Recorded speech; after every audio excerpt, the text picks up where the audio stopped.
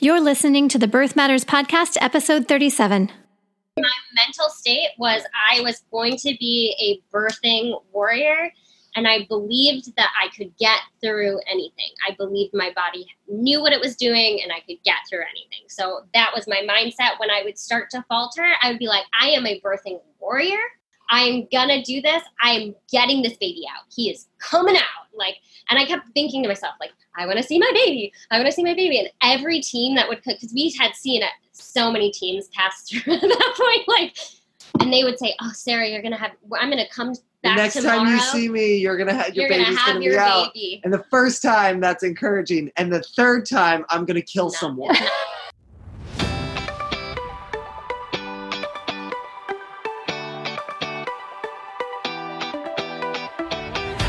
Hey there, and welcome to the Birth Matters Show. I'm your host, Lisa Graves Taylor, founder of Birth Matters NYC, Childbirth Education and Labor Support.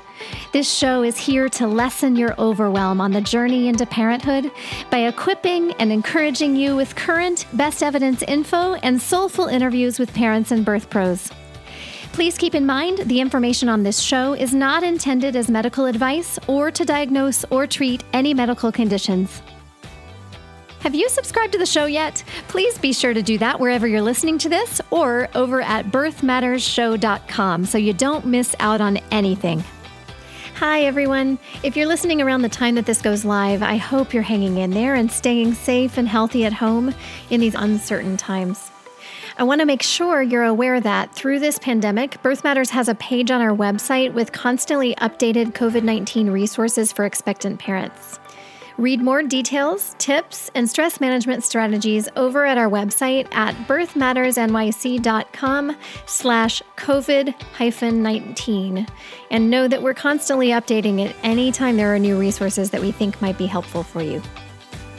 Also, Birth Matters has partnered with The Root Therapy NYC to provide an ongoing weekly support group for expectant parents. The Root Therapy is also offering a new parent support group as well as other group options. For more information, email contact@theroottherapynyc.com. Throughout the COVID-19 pandemic, Birth Matters is offering a huge discount on our online on-demand course because it's more important than ever to get equipped for the best birth possible. Our heart goes out to the families whose hospitals have canceled birth classes across the country or who are experiencing severe financial hits right now, and we don't want cost to be a barrier. You can find the promo code and sign up over at birthmattersnyc.com. Also, our regularly scheduled live group classes that are normally in person are temporarily being held on Zoom, and we're also doing virtual private sessions. So please know that you can prep for birth and parenthood in whatever format works best for you and wherever you are. Again, you can register for any of these class formats over at birthmattersnyc.com. This episode begins a two-parter, and you're in for an epic birth warrior story that goes in all kinds of unexpected directions, told by Sarah and Chris. Quite honestly, this story feels like several birth stories wrapped into one. Sarah and Chris share their story of a very long, planned home birth that eventually transfers to the hospital, and after days of labor. Literally, days. Ultimately, Sarah gives birth via C-section after her waters have been ruptured for 90-plus hours. Get ready for a taste of how unknowable and unpredictable birth can be, and listen to the amazingly positive attitude this couple has through it and on the other side of it.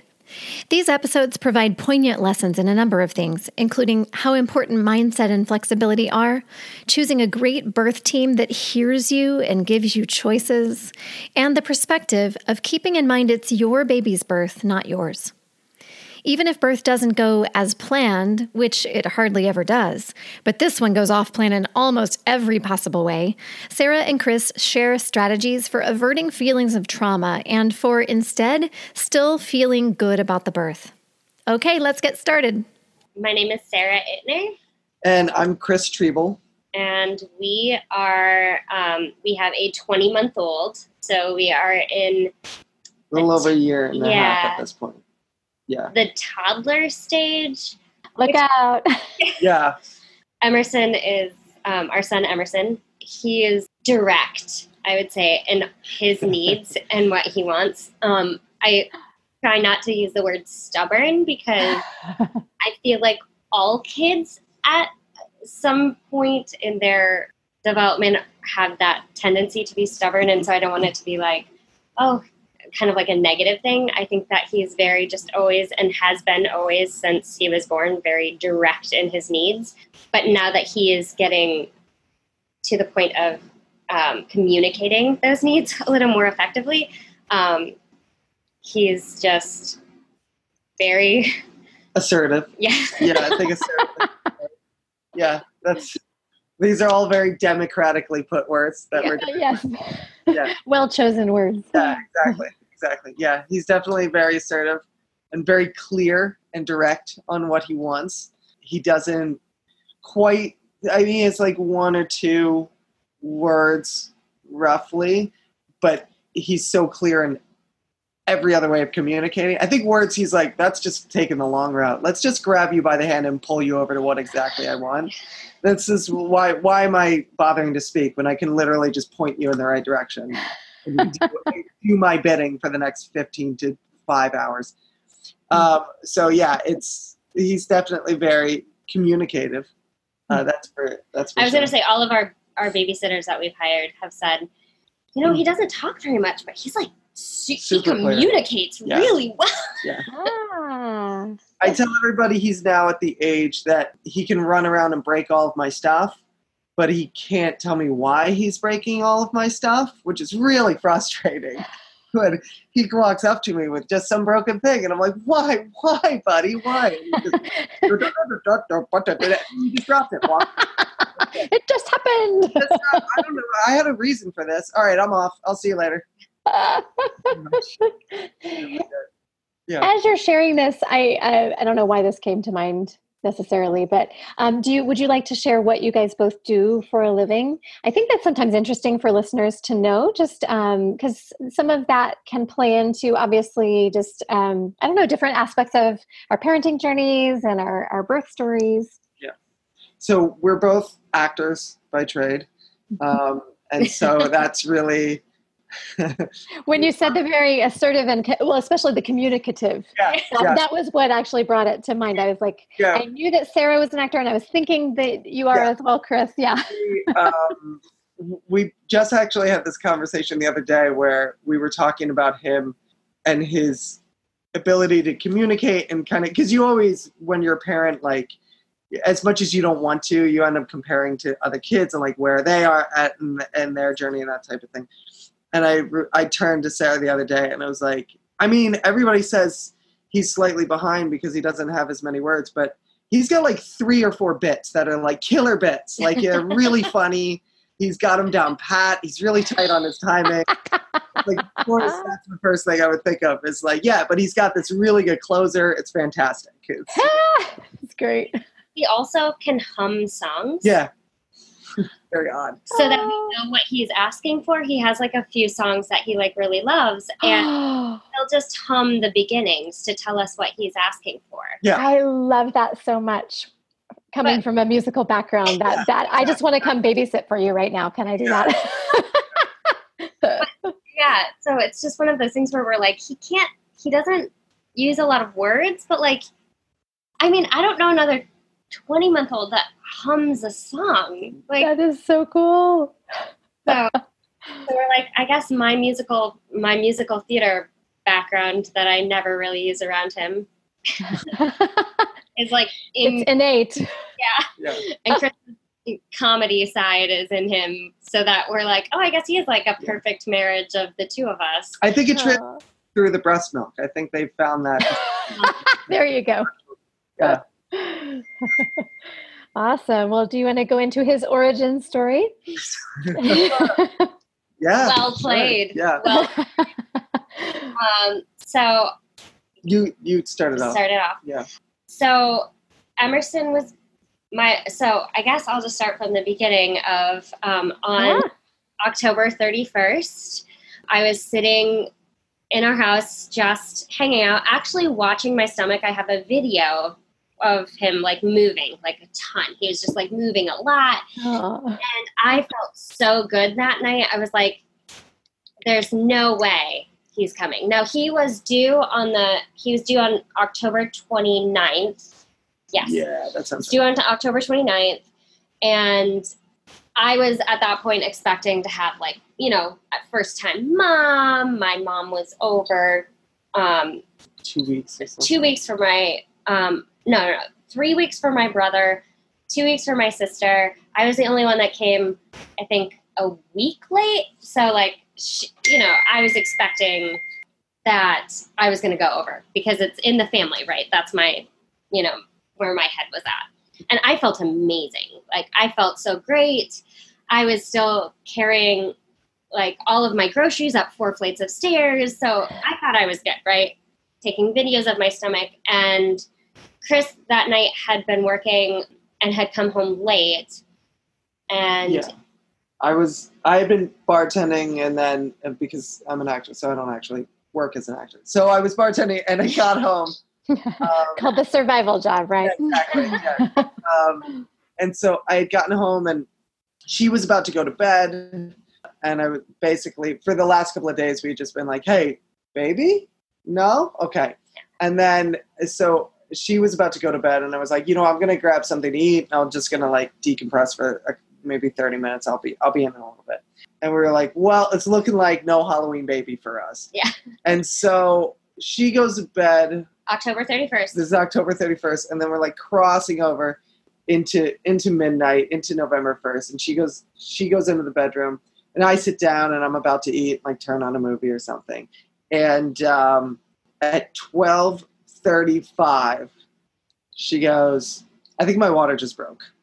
So I was in bed. I like, as any, pregnant woman who's a few days over, you're like just trying to get comfortable, and it takes a while. It's not like you just like, climb into bed and like you're good. You have to like, I had like a routine of like pillows that were like, okay, this pillow goes here, this pillow goes here.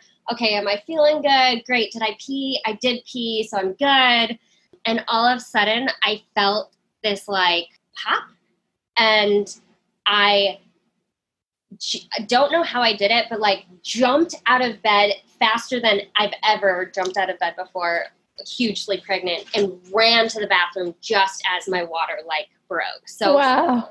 Somehow, I don't know how. So in my head, I'm like, did I just wet the bed, or did the water break? Because I held it to the bathroom, which is in the bedroom.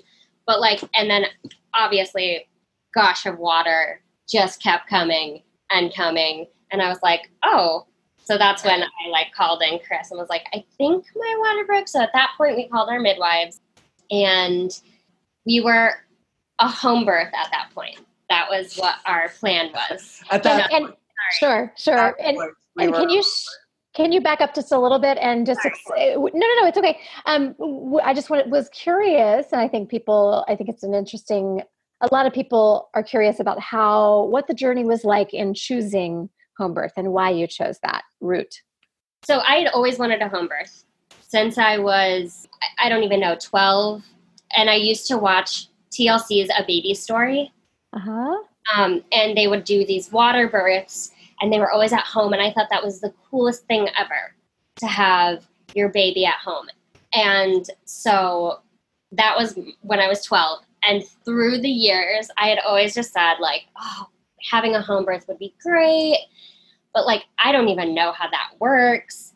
I'm also not really good in hospitals. I had sinus surgery and a foot surgery. And I just don't do well under anesthesia, with medication. Like it's always like an issue, and I just don't like being there. I like being in my bed. And I thought it for something like labor, where sometimes it can be so mental, I needed to be where I was comfortable. And so I'm more comfortable in my own bed with my own pillows, specifically in my own bed with my own pillows. And I was like, if I have to labor somewhere, I want to be in my space, with my essential oils, with my, like everything that I want. So that was kind of that was my start to our journey. Now, Chris was on the opposite end of That's that. what I was going to ask. That was my next question. So I was definitely, you have to understand that my mother is a registered nurse practitioner who works in prenatal care. So for my entire life, she was also a delivery. She was also, when she first started her nursing career, she was in labor and delivery. Yeah. So she basically started like when the baby is born and then worked her way back. And for pretty much my entire life, she'd been working with pregnant people. And so I had been very exposed to that world from a very, very early age. Maybe too soon, but that's more for my therapist. So when she was like, when Sarah was like, I want a home birth, my first instinct was, no. You have a baby in a hospital like everybody else. That's insane. Because that was the environment and that was the culture that I was very much brought up in. And also, I think I had an impression of what a home birth was that I think a lot of people assume what a home birth is, and without kind of researching it, everybody I think makes a slight assumption on what a home birth is, where you're just surrounded by hippies in a field around a bonfire, which is not at all what it is. Plus, our insurance doesn't cover the hippies, but but once we met, she said, "Listen, if you're really, really against this, we'll continue to discuss it. But can we at least meet with?" Well, before that, I watched The Business of Being Born. So when we talk about, I was talking about a home birth, I'm talking before Chris and I were even engaged. Yeah. Like, I let him know pretty early on. Like, wow, this is a prerequisite to marrying me. kind of. I was like, hey, do you want kids? Oh, you do? Great. This is like our second date. And I was like, hey, I want a home birth. You should get comfortable with this. This is going to continue. There's that directness. Yeah. Yeah. I was like, if this isn't going to work out, if you're not comfortable with the home birth, or even like just thinking about it, you don't want kids, then we should just end this second date. But like, obviously we got married and engaged and married, and then we were pregnant. And when we got pregnant, immediately I had started, or before that, sorry. So while we were still engaged, I watched The Business of Being Born by Ricki Lake. And it just like woke up everything in me that wanted a home birth. And I was like, wow, this is possible. Like, this is really possible. And then we got a friend of ours involved in watching this documentary. And that friend actually had a home birth and hired the same midwives and passed those midwives along to me. And so we used... Was that Nora? Yes. Yeah. Yes, which we're supposed to have another conversation as well. That's so funny. I hope she actually tells you the story of the fact of her and Michael were out on a date when they called us up and they were like, hey, we're by your apartment. And I was like, oh, I'm watching this documentary called The Business of Being Born. And they came over and we talked about it. And then they ended up like seeing it, doing a home birth. And then they gave us our midwives. So anyway, when we found out pregnant, I was with an OBGYN, and she was awesome. We had a miscarriage about 2 months before we got pregnant with Emerson. And so because of that happening, I had to see an OB, and I'm O negative, so I had to have RhoGAM, and I didn't know about that before. And so she really like helped us into that. But the thing about her was, I'd always wanted to do this home birth, but we were still kind of on the fence about it, because if Chris wasn't comfortable with it, then, it wasn't going to happen. Like, we're both part of the birth story, even though I'm the one that, is housing baby. Like, in my body, yes, yeah.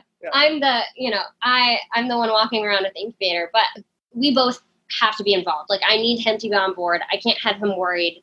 We both had to be on the same page. So we're walking this fence and we're at this OB, and she was great, but she never answered my questions fully. And she would always push me as some of my things aside. Like, when I first got pregnant, we had just had a miscarriage. We got pregnant like the month after, not like 2 months after we had a miscarriage. So I had a lot of questions, and in the beginning, I had some spotting going on. And so And there was like this tiny blood clot, I forget what they call it, that was like right next to where Emerson was sitting. And so she was like, just so you know, that can cause, other problems. It can cause a miscarriage. So we were on very strict, like I couldn't exercise in the beginning because she was like, but anyway, she would never fully answer my questions. And when I was, talking to her about what our plans were for, because they ask you, like, what's your birth plan or what are you thinking? And I was like, I just want to let you know, like, we're thinking about doing a home birth. And she immediately like stopped us and was like, tried to talk us out of it. Home births are not for first time mothers. And because of that, I had she was so great in the beginning of us getting pregnant and helping us through that. And the care I received from her was great, but like I said, she never really fully answered my question, or she would push off my questions, be like, don't worry about that yet. Don't worry about that yet. And I'm like, but I'm a first-time mom. Like, I'm worried about everything, or trying not to be, but, and so that's getting those questions answered would help you not worry, hopefully, right? I would think that was the aim. Plus, I was just like, okay, so that's weird. So I ended up setting up an appointment with Midwifery Care NYC, right? Yes. That's like, I'm like, wait, what was it? It's been a while. And immediately got on the phone with one of the midwives. So the two midwives are Carol and Cher. And Carol talked to me and she was like, great, we'll set up a meeting. We ended up meeting with them. I was like 7 weeks pregnant. Yeah, it was pretty early on. Super, super early. I knew early on, like, let's get this ball rolling. Let's figure out what we're going to do, have a plan. Yeah. And so I set up that meeting, and I had contacted a couple of other midwives. They just hadn't gotten back to me yet. And so they set up a meeting with us. We ended up meeting with them, I think, like 3-4 days later or something like that. Yeah, it was pretty quick. And we met them at like what was it? Le Bon Quotidien. Yeah, Le Bon. And had great conversation. I had all of these questions. They answered everything, stayed with us until we were comfortable, with the answers. Did I have anything else? If I needed anything else, they gave me a text message. Like I could text them and we could text them our answer if we were going to use them or whatever. And I remember we walked downstairs and sat at a table because we were going to eat. We had gotten there late, I think. And so sounds right for us. I can't remember, but it sounds probable. We got there late, and then I like launched into questions, so I didn't eat, and I was just starting to get morning sickness, and so we ended up sitting downstairs eating, and right there decided that they were the ones. Yeah. I had So kind of right back to right where that meeting started. At the time, I had been kind of, on the fence on whether or not I was comfortable with a home birth because of my background and everything.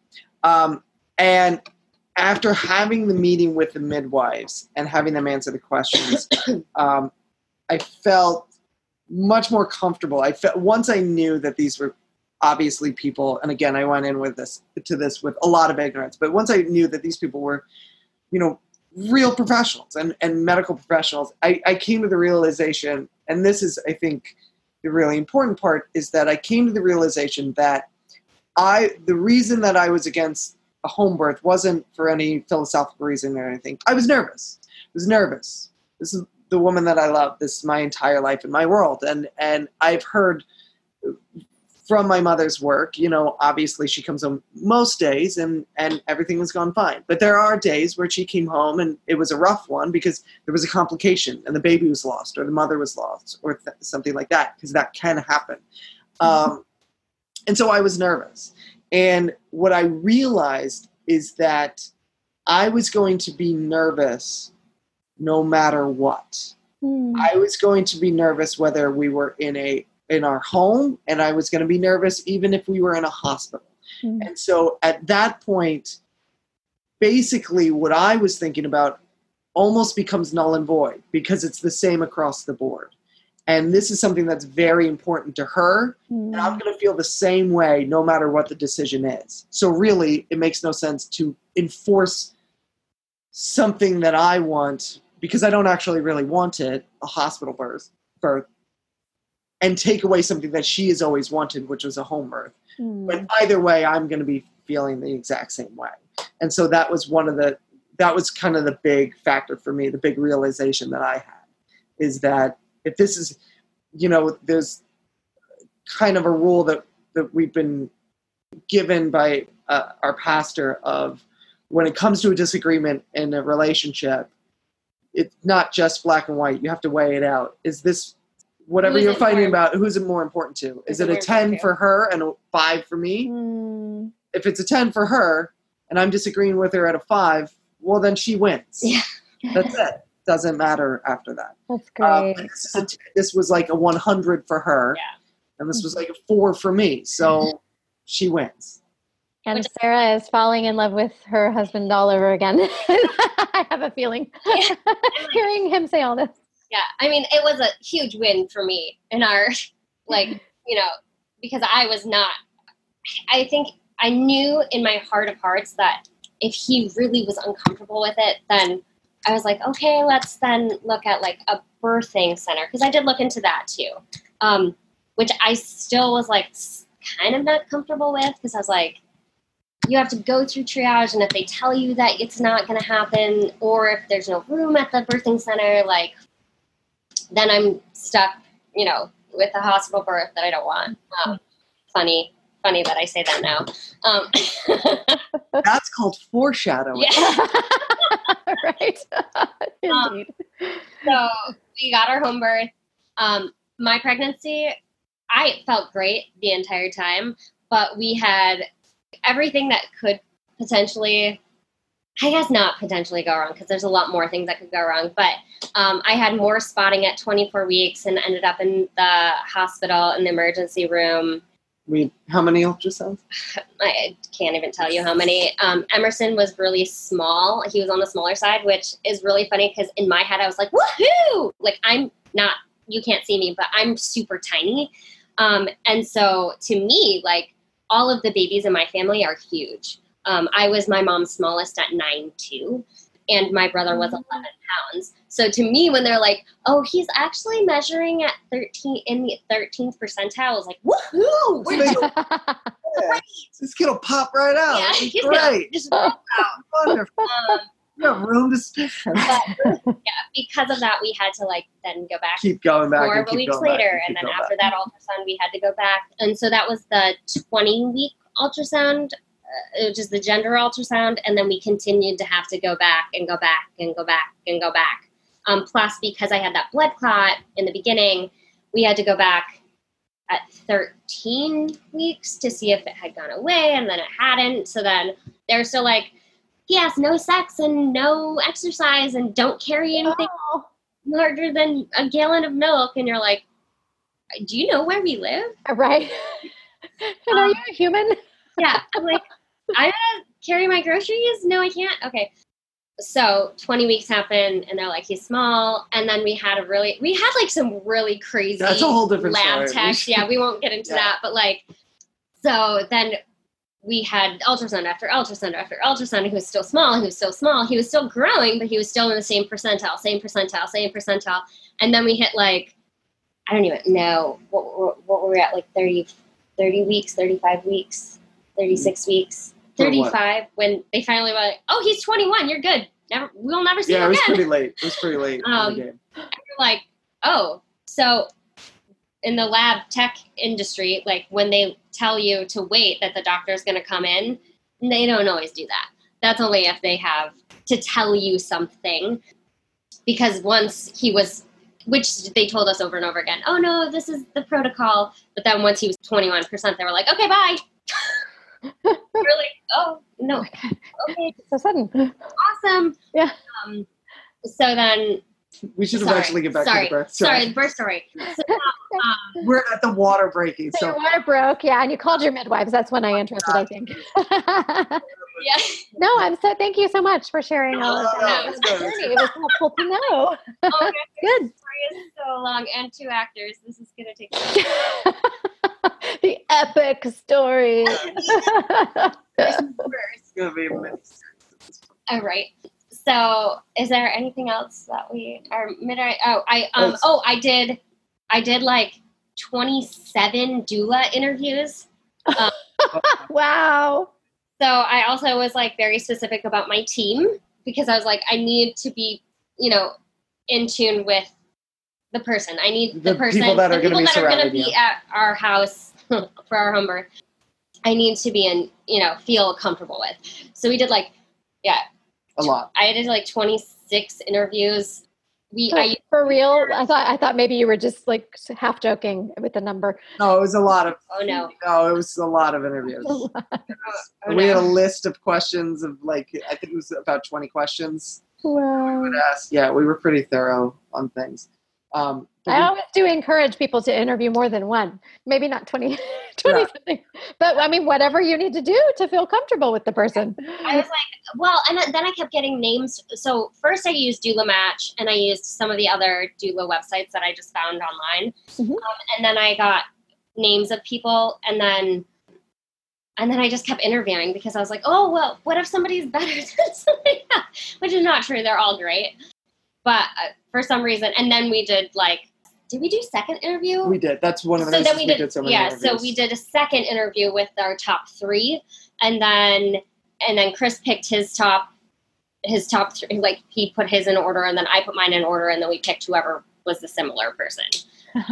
I think we hit pretty quick, actually. Yeah, we did. I think Maris, our doula, was our top, for both of us. Our doula, Maris James, amazing, and she came back several days. So another foreshadowing for our story. Yeah. So her water broke at 12:35. So we call up our midwife, and basically she's like, "Are you first of all, you sure this actually happened?" And so I was like, "Yeah, this definitely happened." She goes, "Okay, well, you probably have a little while. So what you want to do now is try your best to get some sleep." Because one, if you sleep a full 8 hours, then you're 8 hours later into labor. So you've slept through part of labor. Okay? And you're ignoring it. Easiest to ignore it if you're sleeping. Yeah, and you're going to wake up and it's going to be 8 hours later of labor. So you're going to have kind of breeze through that. And two, you're going to wake up and you're going to have a lot of, stamina and energy because you're about to have a baby. So you're going to want to have that. So she's like, I'm not going to, so you're not going to, she's like, I'm not going to come over or anything like that. Oh, yeah. We're going to wait until go to sleep. Good luck. Go to and sleep. so I was like, what did the midwife say? And she said, go to sleep. And I was like, all right, well, then I basically we were at this point playing house because we were like, well, I guess we'll try and go to sleep. So I ate, finished a movie, and then went to sleep because I'm a very attentive husband. And so we tried to sleep as best we could. I was going to say, and at that point, I was not expecting to have gone into labor. Like I said, I felt amazing. So, and I was, over 40 weeks pregnant and still up at midnight. So people are a little more tired at that point. Right. That's what I mean. So, I ended up just trying to go back to sleep, but in your head and your adrenaline's up because you're like, oh my gosh, I'm going to see my baby soon, which is hilarious now looking back. And so I tried to go to sleep. I didn't sleep very well at all. And I woke up 3 times that night with huge contractions, but then they would peter and just be little, and I could go back to sleep through them. So then we woke up the next day. We had actually had a midwife appointment scheduled. And so our midwife came at 9 a.m. She gave me some homeopathic herbs to take. If I felt the need to take them, she totally gave it, put the ball in my court. And I had actually scheduled acupuncture for that day, just thinking that maybe we would need it. You had emailed me the day before, on the 30th, you had emailed me asking for acupuncturist recommendations. Yeah. Do you remember who you worked with? I worked with... it's right around the corner from us, too. Heart and... What is it? Oak. Oh, yeah. I'll be sure to include them in the show notes. Yeah. I'm forgetting the name, too. Oak Point? Is that it? Yeah. So that's... Yeah, something like that. And it was... I'm terrible, but it was the wife who there's husband and wife that own it, and so it was the wife in my acupuncture, and it was great. and I got it done at noon. And then we walked home from the acupuncture place. And as we were walking home, I could feel like contractions starting to like get a little stronger. And they were coming a little bit more closer together. But I was like, okay, I don't know if these are, still Braxton Hicks or like what we're working with at this point, because they weren't that strong. I was like, whoa. And I remember saying to myself, once we got home and I was sitting on the bed and I was going to try and take a nap, I was like, I mean, if this is because obviously my water had broken a while ago. Like if this is, the beginning, like these are a breeze, like maybe I'm not going to have a really hard time. And my mom always said like they weren't that bad. My mom's contractions, she was like, yeah, I mean, I had period cramps that were worse. And I had always had really bad cramping when I had periods. So I was like, maybe I'm just going to be able to breeze through these. Or maybe our mothers have amnesia, because my mom said the same thing. You're probably more right on that. Yeah. I don't know. Yeah. So contractions didn't kind of like went in and out. And I was also, I will say, GBS positive. I'd found out I was GBS positive. So you only have a certain time period before you have to start antibiotics. So our midwife knew she had to come back to start antibiotics even if my labor had started up. But so she came at like 6 and did the first round of antibiotics. Yeah. At that point, my labor still hadn't really kicked in. And how many hours after your water broke is this? To get clarity. 12 plus 6 is what, like about 18 at that point. Okay.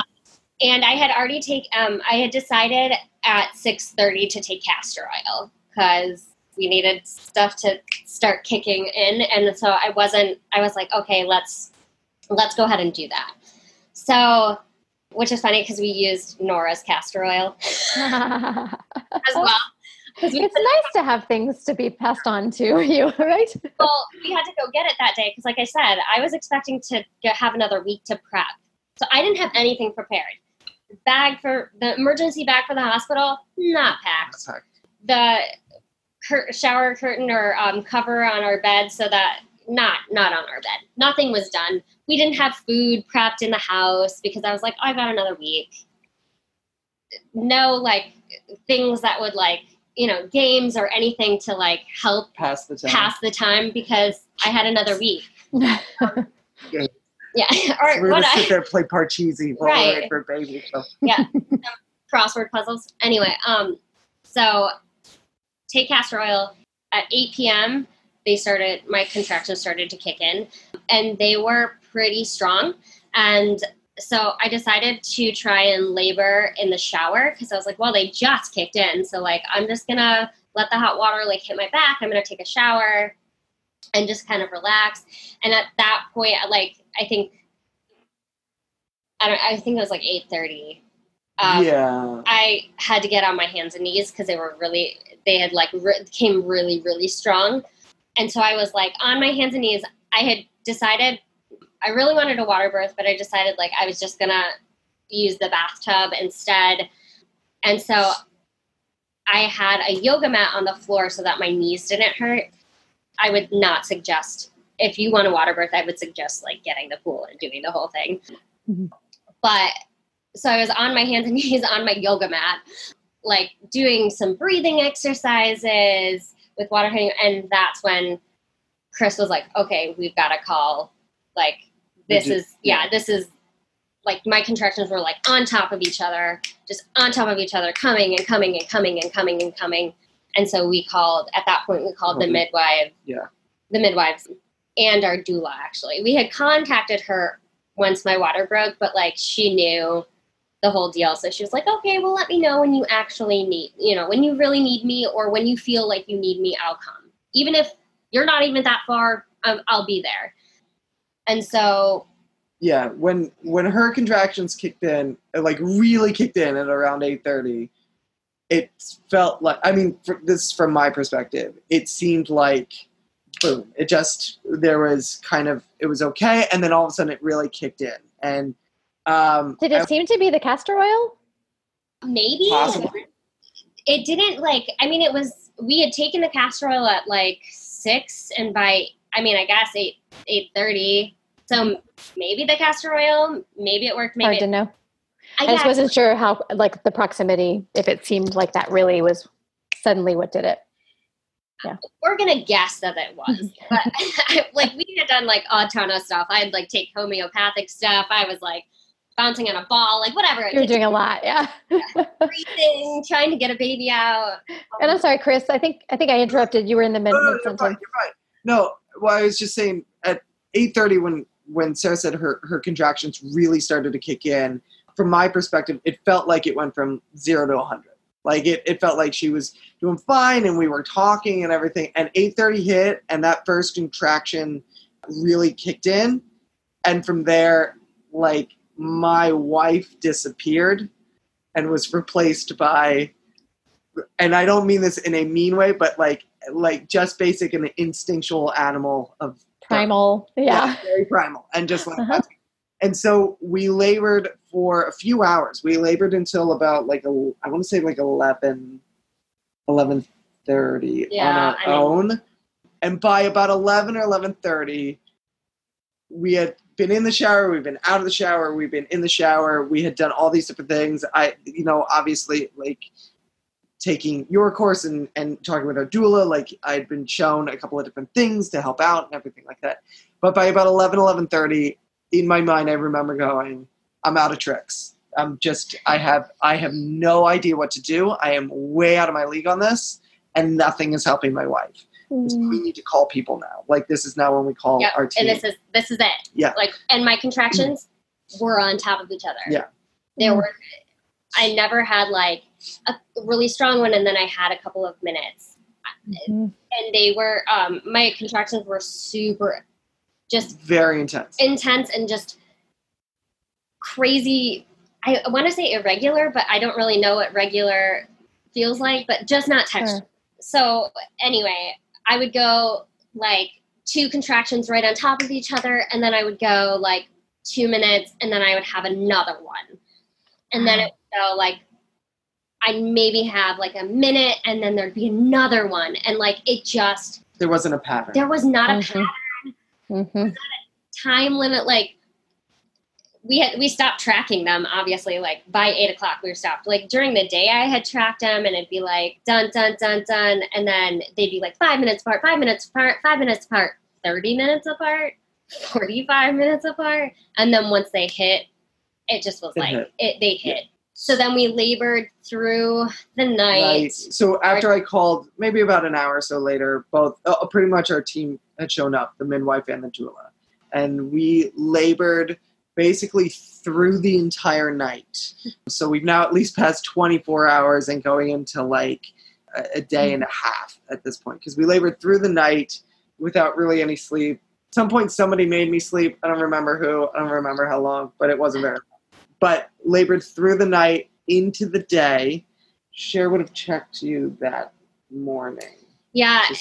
Well, they were trying not to check me as much as possible because of the GBS positive. So they were trying not to like affect. And they were going basically on my contractions. Super consistent and super on top of each other. So they were like, yeah, Sarah, you've got to be really close. By all signs, everything was going to happen pretty quick. And when it's going to happen real fast. So that morning, that early morning, it was like 9 or 10 o'clock in the morning. I just remember I would have a contraction and fall asleep, and then wake up and have another contraction and fall asleep and wake up and have another contraction. And like, I thought I was sleeping for like longer periods than like a minute. So I would fall asleep for like a minute and then have another contraction. And I just remember waking up and like our midwife was sitting on the floor on her computer, and like I would have a contraction and she would help me through, because I assumed Chris was sleeping at that point. Actually, if you're thinking of that, what happened was, I remember this, both of us were lying on our bed and her contractions at that point were like about a minute apart from each other. And so our midwife would be on the floor next to our bed, and she and I would fall asleep for about a minute. She'd wake up. We would both wake up together during the contraction and then lie back down and go to sleep for a night. And we did that So it was kind of had to. We were like one organism. Yeah. Like we were like completely simpatico. I had a lot of back labor. Yeah. So I just needed my hips to be like squeezed. And also because my water had broken, every time I had a contraction, fluid would come out, which they never tell you that part. Never have ever heard of that. But like, it always makes me laugh now when I see a movie where somebody's water breaks and then they're wearing pants to like go to the hospital. Yeah. You can't wear pants. It's something I've started mentioning a lot more recently in recent classes. Because people are mentioning it so much when they're sharing their birth stories about how surprised they are at the trickling throughout labor. And mine, I was sitting on my birthing ball with a towel on it and like laying on my bed, and then they would like go into, and it was whatever. And we were trying every single position to try and like help with like, stamina and help with like the pressure. And so by 4 o'clock, the next, the next 4 o'clock, November 1st. Yep. Our midwife checked me and I was 1 centimeter dilated. Oh my gosh, you've got to be kidding. Yeah. And it's funny, that's exactly what we said. Yeah, wow. Right. And at that point, I was exhausted and I was just like, I just want to know, like, I have to be close, right? I have a contraction every minute. Like, I'm not, they and they're, pretty intense. So like, we have to be close, right? And so my doula was like, you should ask to be checked because that's what you need right now. That's what you need for yourself. Great. So at that point, 4 o'clock, checked, 1 centimeter dilated, and our midwife said, I think it's time to transfer.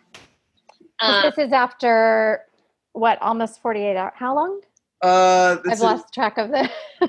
Yeah. Yep. We'll do it too. It's a day. It was a day. Hold on. It's from my water breaking. Is it almost 2 days? Now. So this is November 2nd. And that's what I thought. Yeah. 2 days later. Well. Yeah. Almost 48 hours? We're closer to 48 hours than we are. 46. Let's put it that way. Close to 48. And she said we had time. We didn't have to make the call yet. Mm-hmm. But she was like, I think that it's that we need a little more help. Yeah. And I said, okay. Like, all right. So she was like, obviously take your time. And at that point, by the grace of God, my contractions had started to slow down. Mm. And so I was able to pack and shower. She was like, take a shower, eat something, pack. We don't have to go right now, but I think it's probably a good idea to transfer. And at that point I was like, okay, like I knew that this was a possibility and I had set myself up for like, this is what I want. But in my eyes, there is a higher power working. Mm-hmm. And also this story doesn't really belong to me.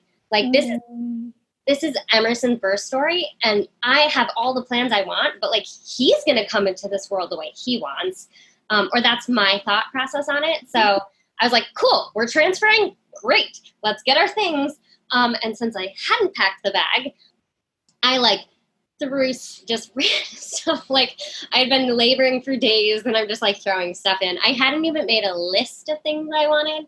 So anybody out there who's doing a home birth, just have a list. Like the emergency transfer list, which has got to be small, or have the emergency transfer bag, and then have the list of what you need in a non-emergency transfer. Because I never thought of that. Because I did grab my pillow, but I would have taken towels. I would have taken my birth ball. I just, for some reason, assumed that they would have one where we were going, and then they didn't. And that's a really good tip. Yeah, so we threw stuff in. I threw stuff in for Emerson that never would have fit him. Like, I don't know whose baby I was packing. Like, apparently I was packing for a 3-month-old.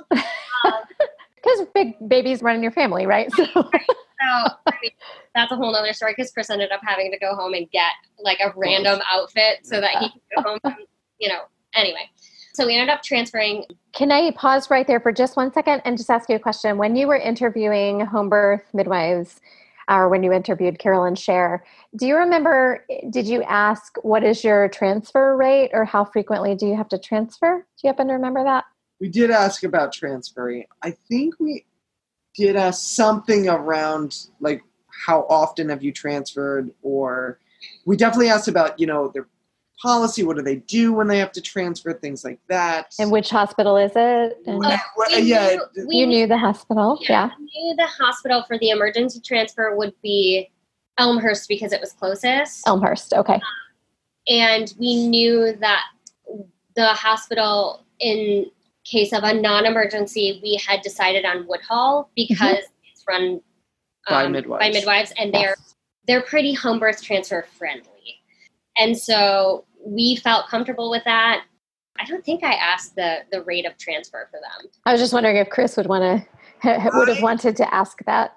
I don't remember asking the rate of transfer. I know we'd asked, have you ever had a transfer? And then we kind of got more into what they do, which was more my concern. I was, again, woefully inept as far as knowing what happens during a home birth. So, you don't always know the questions to ask. So I didn't ask the rate of transfer. I know they offered it. I don't remember what it is now, but I know in that line of questioning, they ended up offering. I think we were just like, I'm such like a kind of crunchy person that I was like, oh, I feel comfortable with them, so I don't care anything else. Yeah, sure. My body was going to do what my body's going to do, and the baby's going to do what the baby's going to do. And so, if we were going to transfer, it was just going to be, whatever happened. We did everything we could. We were, at this point, transferring, and I was like, okay, moving on. We're transferring. Sure. All right. And before we move on, I just want to mention for listeners that usually when home births do need to transfer to a hospital, that it's almost never an emergency. It's much more commonly that this labor has gone on for days and that she needs some sleep and she needs to get an epidural or she's not going to have energy to push this baby out.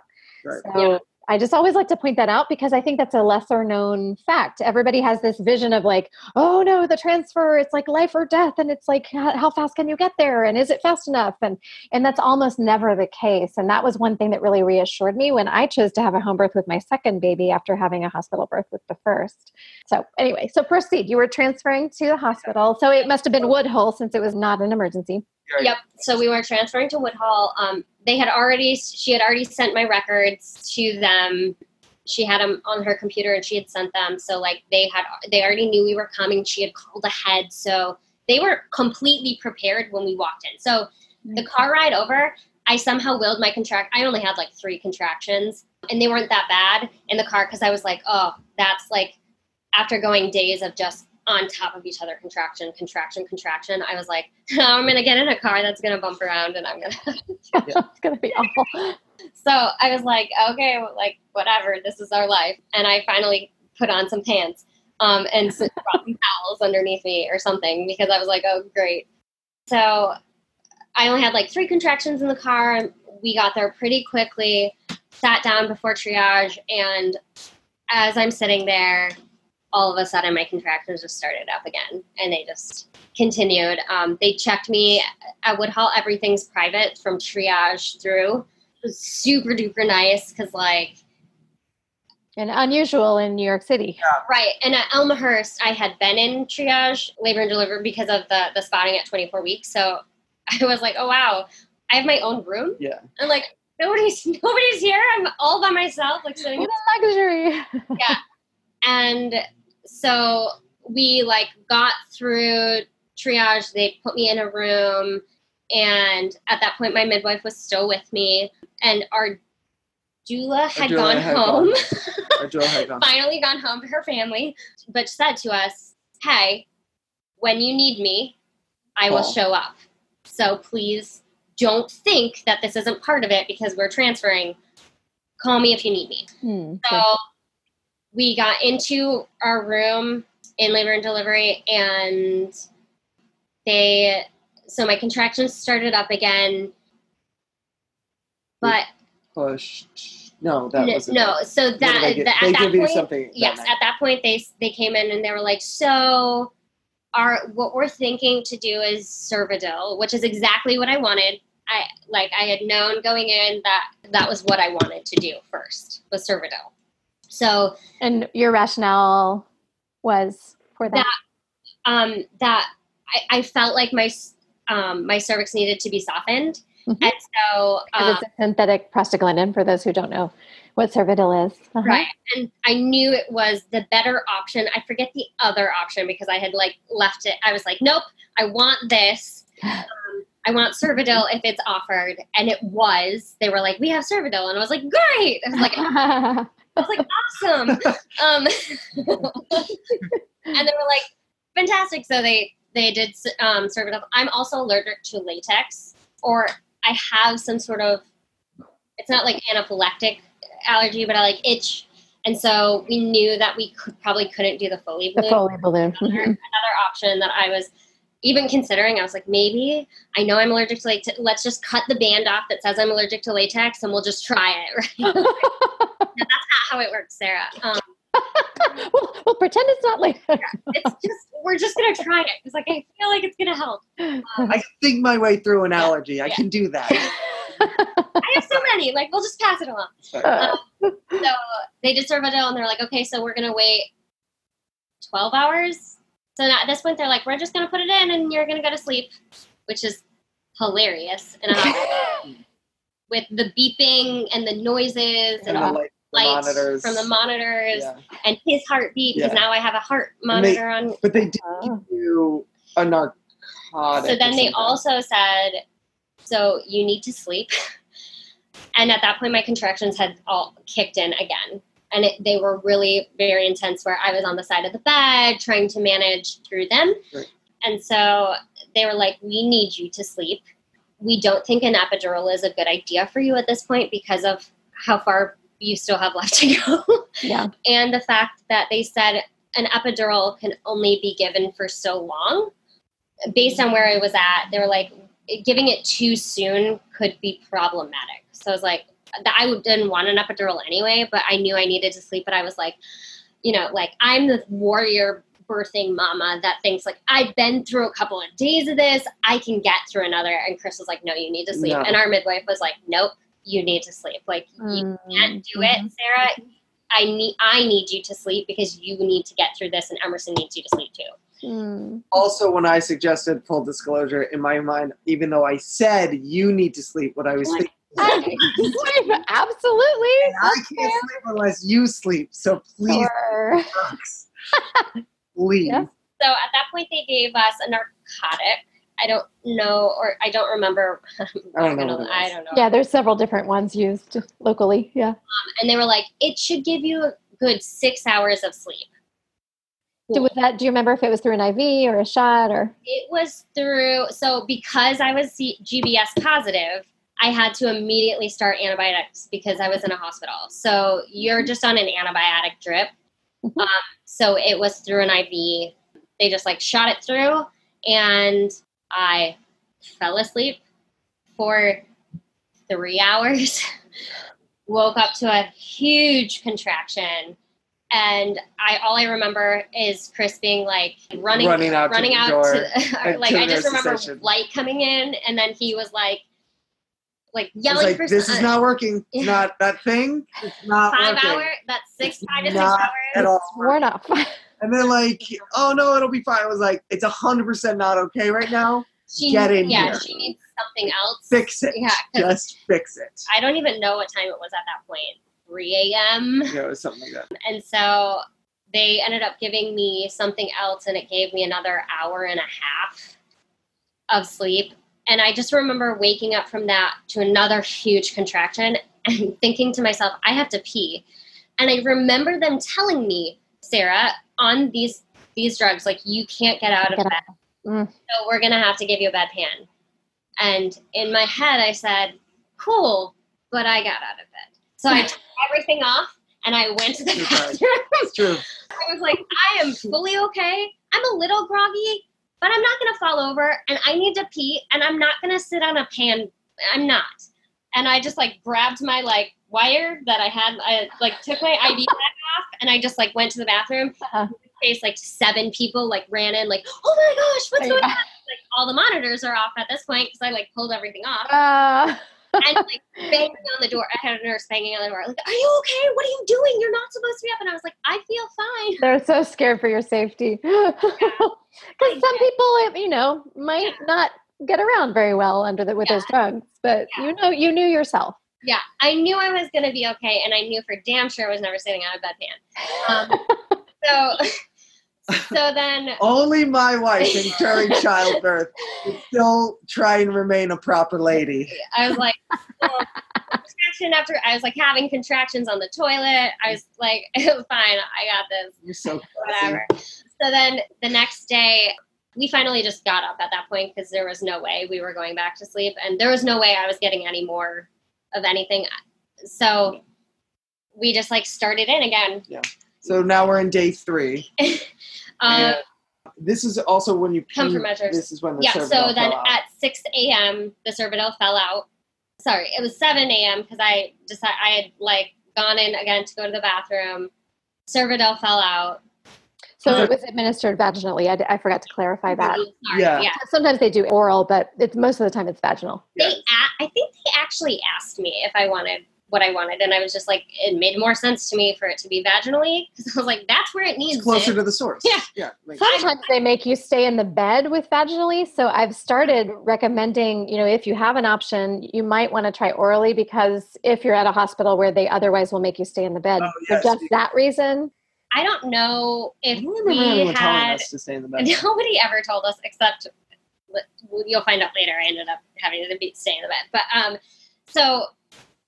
nobody ever. Yeah. I was pretty insistent that they were like these leg things they wanted me to wear for circulation, and I was like, absolutely not. I'm not wearing those. Our midwife took them off as soon as we walked in because I was like, they put them on, and then all the nurses, everybody left. And the midwife looked at these things and she's like, get these damn things off. No, because I said, I can't labor like this. I can't she's labor like, you don't need them. You don't like them? them? You don't need them. Yeah, I was just like, rips them I off. don't have enough journal. I can get out of this. I'm not going to labor sitting down. Like, that does not work for me. So I'm getting up. So these have to go. Yeah. Like, I'm not wearing them. So she had gone to pee and she came out. And I remember you turned to me and you were like, the Cervidil fell out. I was like, she was like really worried, and she was like, and I was like, that's not good, that's right? Not good. And she's like, I don't think it's good. That is good. Yeah. So they come in, and she was like, the Cervidil just fell out. And they're like, oh, great, that's awesome. Like, go take a shower. And I was like, I remember in my head going like, that's not the thing that we want to fall out of there. That's what that happens. That's not. We want the sun. A little ahead of ourselves on this, but they were like, yeah, that's really good. And then you shower, they think? Yeah, then I shower. I started laboring in the shower because I was like, I asked it. They were like, yeah, if you feel you can shower, go ahead. So I like hooked on my little bag on the side and of my like antibiotic drip. And I just like, I labored in the shower for a while until I felt like it wasn't really doing anything and I needed more help. Which now looking back, maybe I could have just had everybody come into the shower and I could have labored in there. But like in my non-sleepy. Not working in it. Yeah. It's not a clear logic at this point. So then by we labored for a while. Yeah, we labored until like 3 that day. Yeah. And finally we called our doula again and had her come. Yeah. So we had labored after she got out of the shower, we labored pretty much like we had done at home in the hospital room. And it was same and it was a thing where I remember we would labor for a while. We'd be doing a certain thing for, sometimes 15 minutes, maybe an hour. It just depended on how it worked. And I'd be constantly communicating with her, like, what do you need? Is this working? This. And it would get to a point where I remember we'd be doing something and it would work really well. And then over time it would stop. It would lose its effect. And just when we got to the point of like, I'm going to call the doula now, I'd go, let's try one more thing. And or she would say, let's try this. Yeah. And we'd switch something up. And we'd hit like a second wind or a third wind or a fourth wind. And then she'd be like, no, this feels really good. So we kept doing that. And then it would get to points where I'd be like, man, I just don't know. I just don't know if I can do this anymore. And then I'd be like, nope, I can do this. I'm going to get through it. Like, we're going to do, like, mental fortitude. But by, again, just like the first night or the second night, I can't keep track of them. But at this point, then it kind of came the same way it did when we were at home, where I went, I'm completely out of tricks again. And I need help. And I need help. So I called our doula, and she came. She showed up, and she was with us for a good portion of the evening. It was like she was really close because she lives in Brooklyn. So she was like there from like 4:30 till late. Yeah. No. I think it was earlier actually, because it was 5:00 when we decided that it was time for the 5:30. Yes, but she stayed through all of that. Yeah, but she was earlier than that because she stayed with us. Talk amongst yourselves while we figure out what the hell. Sorry. You're fine. So she showed up. She was with us for a few hours, and then at that point, it was getting close to evening, and some of the nurses came in. Oh, the nurse came in to check me because they were going to be doing the crossover, so there was a new team coming in, and she was like, "Well, let me check you before the new team comes." Changes. Mm-hmm. And I want to say that was the first time they checked me since the Cervidil. Oh, yes. No, like nobody was like really in there. Oh, we didn't tell what they said with the Cervidil when they checked you with the Cervidil. I don't even. Wasn't that the one where she was like? Oh yeah, she was like, she was like, you're at 2, but I can stretch you to 3. Yeah. So when the Cervidil felt warning, she said, "You're at 2. I can stretch you to 3." But at that point, I was 88% effaced. Mm-hmm. So that part was always great. I was always like, now you're 100% effaced, but you're only 4 centimeters dilated. So then I just wanted to ask, did anybody ever pay attention to or try to figure out what nuanced position he was in? Yeah. Because some of the things I'm hearing and some of the things I read when you shared your birth story with me in writing, I kept wondering, I'm like, he sounds like he was in posterior position, maybe. Like that, maybe, but I don't know. Yeah, I just wanted to ask you that. I don't even know if they told us. They didn't say. I don't remember them saying anything about his position. No, nobody ever checked his position, for sure. Nobody ever did. And the only thing I can think is my contractions were just insane. They were constantly on top of each other. And once they hooked me up to a monitor, I would have like 3 in a row that would just wave on top of each other. So they would and I could feel them coming down, and then all of a sudden they would surge back up, and then I could feel it coming down, and then it would surge back up. So it looked like a mountain where it just would go boop, bloop, bloop. And I started watching it because I was like, well, like, this is what I'm feeling, but like, what does it look like? And so that's what it looked like to me, is I just would have these like, I would feel like the relief of coming down from that contraction. I was like, okay, I've got a chance to breathe. And then I would feel the surge, and I would look, and it would just be going back up. And so at that point, so we're at close to 5:00, and that, I don't even know what day it was. That's 3rd. We're on the 3rd. We're on the 3rd. So about 5:00 on November 3rd. And a new midwife comes in to check. Oh, so that midwife said she could stretch. She goes in. She's like, "You're 3 centimeters dilated now." And I'm like, "Woohoo! 3! Like, that's better than what I was a couple of hours ago. So we're good. Like, still progressing." I love how optimistic you are 3 days later. Yeah. Birthing warrior. Yeah, absolutely. My mental state was I was going to be a birthing warrior, and I believed that I could get through anything. I believed my body knew what it was doing, and I could get through anything. So that was my mindset. When I would start to falter, I would be like, I am a birthing warrior. I can get this. I'm gonna do this. I'm getting this baby out. He is coming out. Like, and I kept thinking to myself, like, I want to see my baby. I want to see my baby. And every team that would cook, because we had seen so many teams pass through at that point, like, And they would say, "Oh, Sarah, I'm going to come back next tomorrow. time you see me, your baby's going to be out." Baby. And the first time, that's encouraging. And the third time, I'm going to kill someone. You're lying to me. So I was like, please don't talk to me about seeing maybe what's our next method? Where are we at? Like that. And that's what I kept asking. It's just like, okay, what's our next move? So at 5:00 they checked her and they were like, you're at about 3 centimeters dilated. And that was, I think this is when they encouraged This is when the team was like, Sarah, you need to sleep. And maybe if you get an epidural, your body will relax because you've been through a lot for a couple of days. And we need your body to relax, I think, at this point. Also, I will tell you, they tried doing Pitocin at one point, but Pitocin slowed my contractions down. Yeah, that was bizarre. Yeah. It slowed my contractions down. And when they would take me off of Pitocin, my contractions would go crazy.